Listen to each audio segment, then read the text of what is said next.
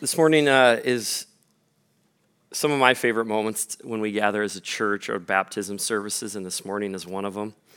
And it's really an invitation for all of us, an invitation to respond to Jesus Christ.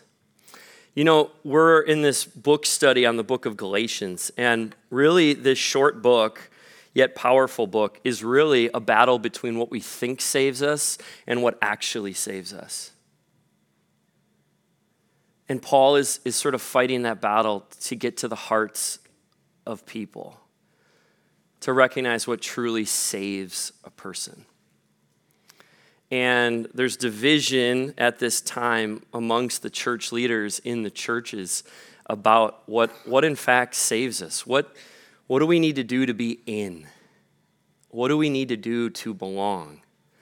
And you have a history of a group of people that have been given a way of life, and it's important to follow this way of life, yet they've got caught in the trap of believing that the commandments that God has given them is really a metric system that they must follow to be saved. And Jesus Christ comes like, that's not how it works. But there's fighting over this sort of idea that there are metrics that a person must hit to be saved. And this is something that throughout history to this day, we're all kind of combating in our lives. Because we live in a sort of metric-obsessed world where we're always looking at grades, numbers, things that sort of give us identity, things that sort of say whether we're in or out. And this creeps into the church, it creeps into our relationship with God, where we begin to believe that it's about things we do that ultimately saves us. And yet, that is not the gospel. That is not the good news of Jesus Christ. So in Galatians 2, and Brody last week started this chapter talking about this division, Paul goes on to write about his relationship with Peter, another important leader in the church. And he says this starting in verse 11. When Cephas, who is Peter, came to Antioch, I opposed him to his face because he stood condemned. For before certain men came from James, he used to eat with the Gentiles. But when they arrived, he began to draw back and separate himself from the Gentiles because he was afraid of those who belonged to the circumcision group. So let me just pause because you have to understand this to understand what he's saying here. You have really two distinct groups of people. You have the Jewish people, and then you have the Gentiles, which is the best way to understand this is just anybody who's not Jewish. The Jewish people have been given the law. They've been given a certain way to live, a certain way to eat. They must be circumcised. This was a covenant that God, a symbolic covenant that God gave as a commandment to Abraham and to the people of Israel. And then you have Gentiles who were all sorts of different people. And when Jesus comes, there's an invitation to the Gentile people, you and me, to be adopted into this family, the family of God. But they're trying to navigate, what does this new diverse family look like? Because we have a group over here that has all this history and tradition and custom, and then you have this group over here who don't. So how do we mix these groups of people, and what must we do and what must we not do? One of the things that you did was, as a Jewish person, you didn't eat with Gentiles. And this is what's happening with Peter. He's getting kind of pressure from both sides. So when he talks about the circumcised group, he's talking about the Jewish people. And they're fighting over, can I eat with a Gentile? And historically, no, we didn't. And so you had a group of people that go, it is not right to eat with a Gentile. So, Peter, what are you doing? Don't eat with Gentiles. Don't eat what Gentiles eat. Do not hang out with uncircumcised people. And Paul's like, this is wrong. Like, this sort of division is wrong. And he goes, I went to Peter face to face and I said, what you're doing is wrong. The other Jews joined him in the hypocrisy. This is verse 13. So that by their hypocrisy, even Barnabas was led astray. When I saw that they were not acting in line with the truth of the gospel, I said to Cephas, or Peter, in front of them all, you are a Jew, yet you live like a Gentile and not like a Jew. How is it then that you force Gentiles to follow Jewish customs? And there's the important word, customs. These are not things that, even though the belief is that these customs that the Jewish people have been following were acts towards salvation. That was the belief, and yet it was not true. These were customs, these were practices, these were traditions. He goes on to say, we who are Jews by birth and not sinful Gentiles know that a person is not justified by the works of the law. Okay? It is not about the metrics. It's not about how good you are and what you've done and what you've accomplished or what you haven't done and how good of a person you are. But he goes, but by faith in Jesus Christ. There it is. Here's the difference between the battle between what we often think saves us and what actually saves us. We think we save ourselves. And a lot of us live lives where we may not believe that or even say that, but we live functional lives where that is true. Functionally, we are trying to save ourselves. But it is not what saves you. You cannot save yourself. You cannot be a pseudo-Messiah. No matter what you do, no matter how many people you lead to Christ, no matter how many Bible studies you lead, no matter how much money you give to the church, that doesn't save you. Now, are those things good and great? Does God want to use you in those ways? Absolutely. But it is in response to the salvation that comes only through faith in Jesus Christ.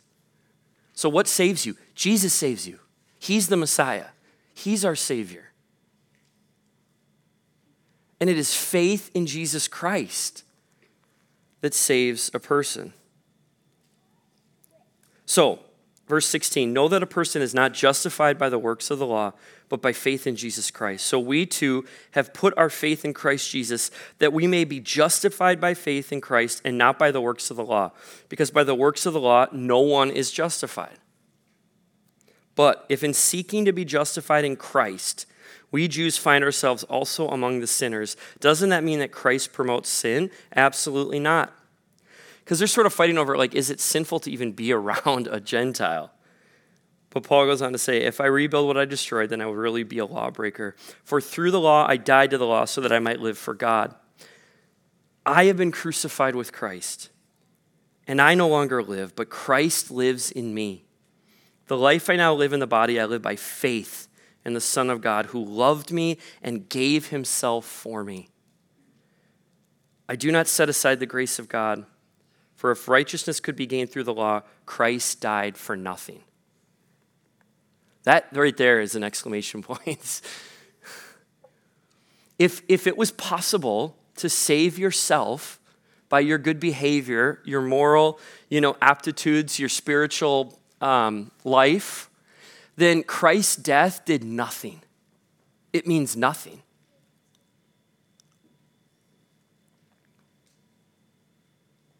But if we can't save ourselves, if we need a Messiah, if we need someone to rescue us, then Christ's death accomplished all of that. Baptism is really the invitation for a person to put their faith in Jesus Christ and to publicly acknowledge that. To publicly say, I now know and understand what it means to be saved and how to be saved. And I can't do it. There is when you stand in front of your church publicly, you're in one hand saying, I cannot save myself, and in the other hand saying, but Jesus can. And that's powerful. And that's why we're called to be baptized. You know, doctrinally, we here at the Highlands, we do not believe that baptism is a method of salvation because of exactly what we just read. I mean, you can lump in a lot of different spiritual practices into what Paul says kind of the law. Like, we're not justified by following the law. You're not justified by getting baptized.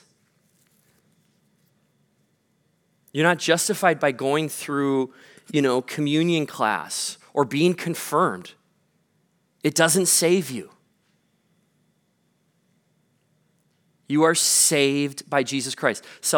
Baptism does not move you from hell to heaven. Jesus Christ does.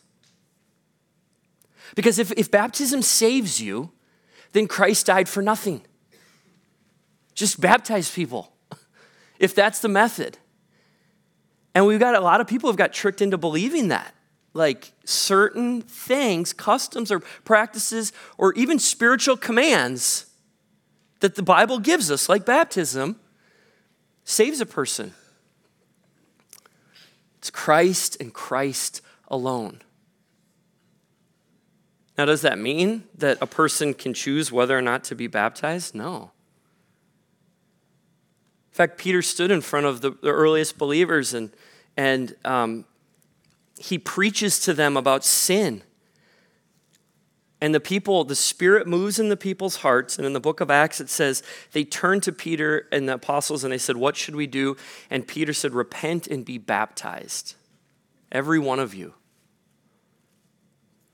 And if the Spirit stirs in your heart, even this morning,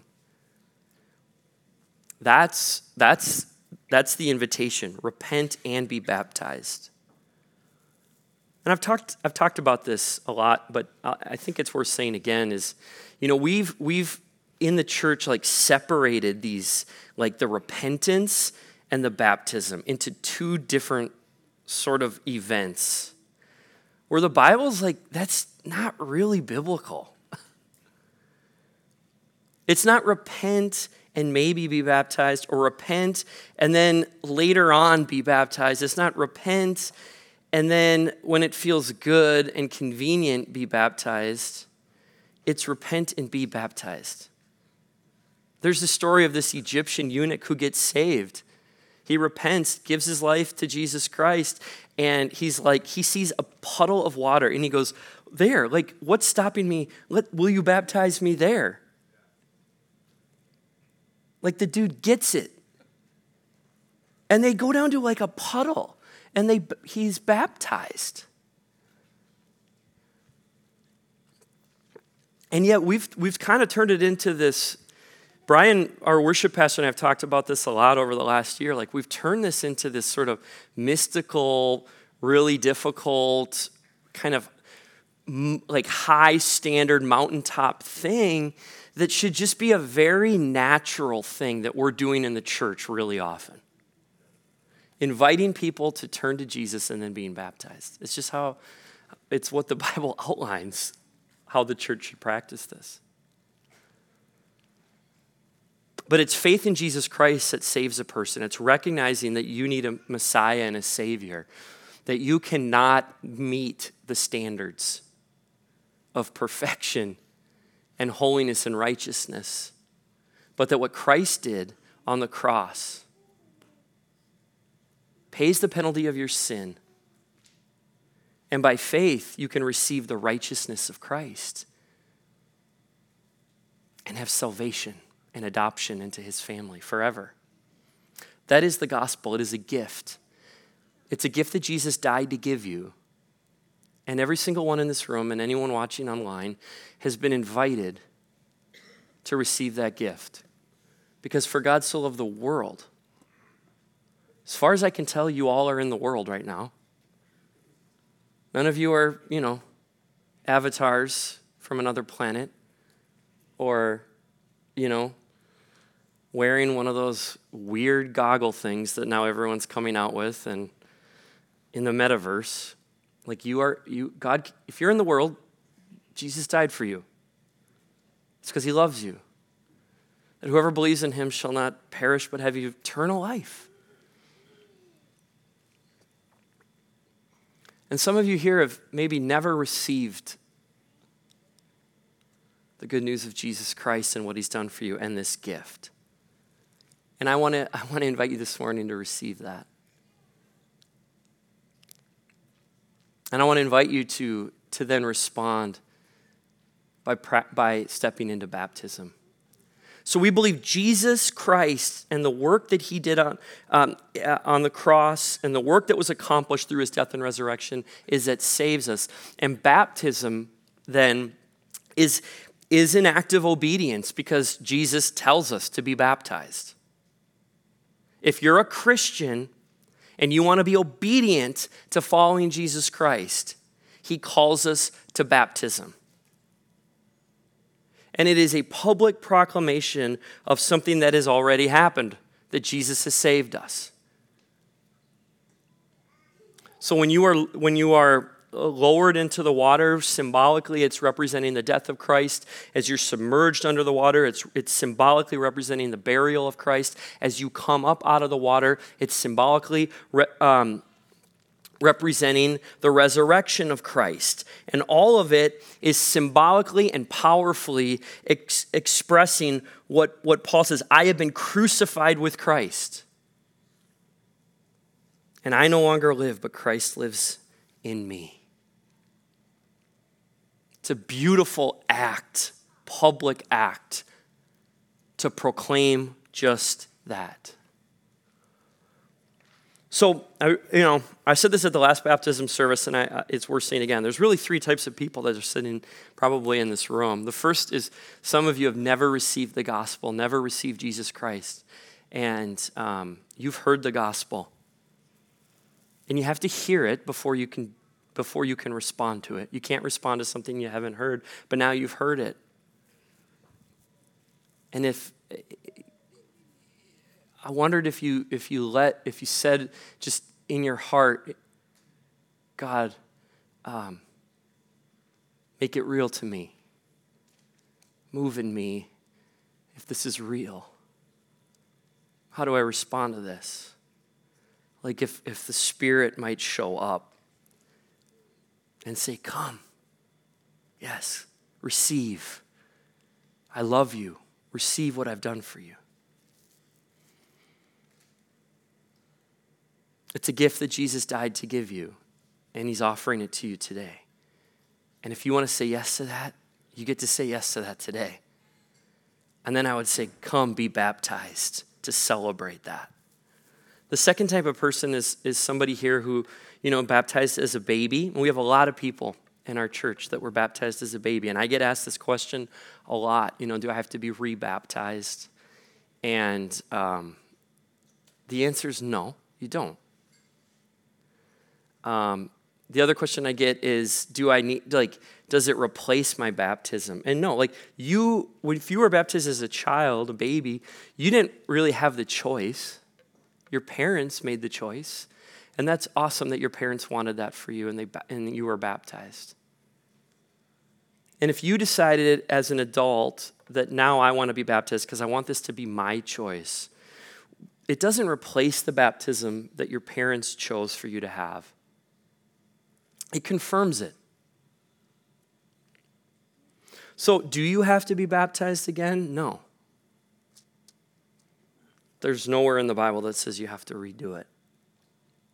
But that's between you and God. And we have people that in their prayer life believe that they're supposed to step into baptism as an adult, and they do, and then others who don't. And I don't think one person's going to heaven and the other's going to hell. Because you are not justified by works. You're justified by Christ. So if you were baptized as a baby and you want to be baptized as an adult, you're invited to do that today. The third type of person is the most peculiar person to me. And that is the Christian who has not been baptized, who knows that about baptism, who's heard about baptism, and for whatever reason is not. Like, I don't understand it.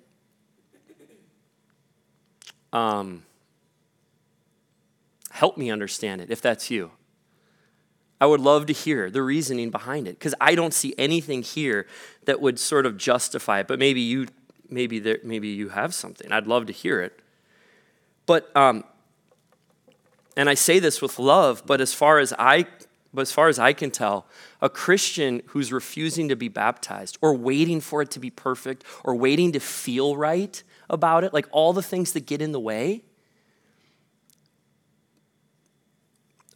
you're being disobedient to the command that God has given you to repent and be baptized.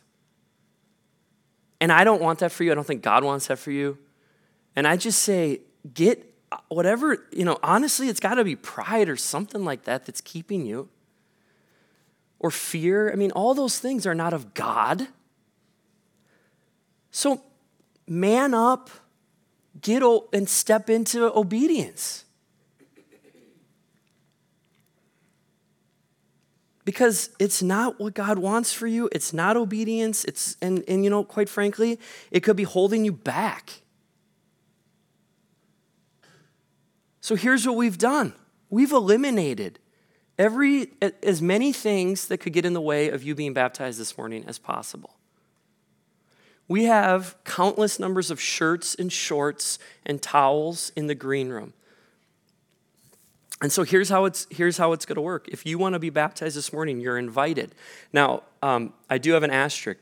If you're an elementary child, we want to invite you to wait and attend a baptism class, because it's important to us that a child understands baptism and is making that choice for themselves in their understanding of baptism, and they're not being influenced by anyone else.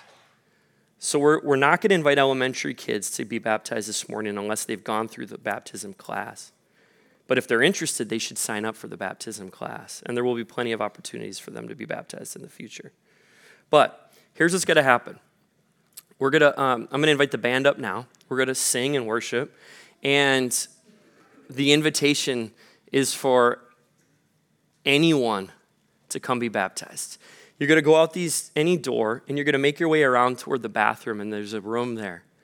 And you'll see tables with signs of different size clothing. You can use the bathroom to change. You're going to get into shorts and a t-shirt.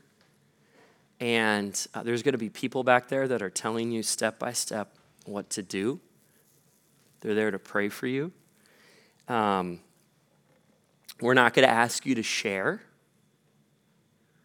I love when people share their testimonies, but I understand it can be a hurdle for people to talk publicly. I get it. But, we don't see anywhere where you have to do that biblically, even though it's great. So you don't have to share. And you'll come into the warm tub, by the way. We have a heater. We had a heater in that bad boy. Last time we did not. So for some of you are like, I heard the water was cold. Can't use that excuse now either. And we will, Pastor Brody and I will baptize you. I want to invite Brent Bills up. Brent is one of our overseers. I want you guys just to see him so you can know him. By the way, as one of our overseers, he's someone you can always ask for prayer from and ask any question about our church. But he's going to be available outside of the auditorium, kind of in the green room area. Just if you have any questions, if you're kind of uncertain or need prayer or just have questions about baptism, he's going to be available for you. So look for Brent. So with that, would you stand with me? And let's pray. Lord Jesus, thank you for the work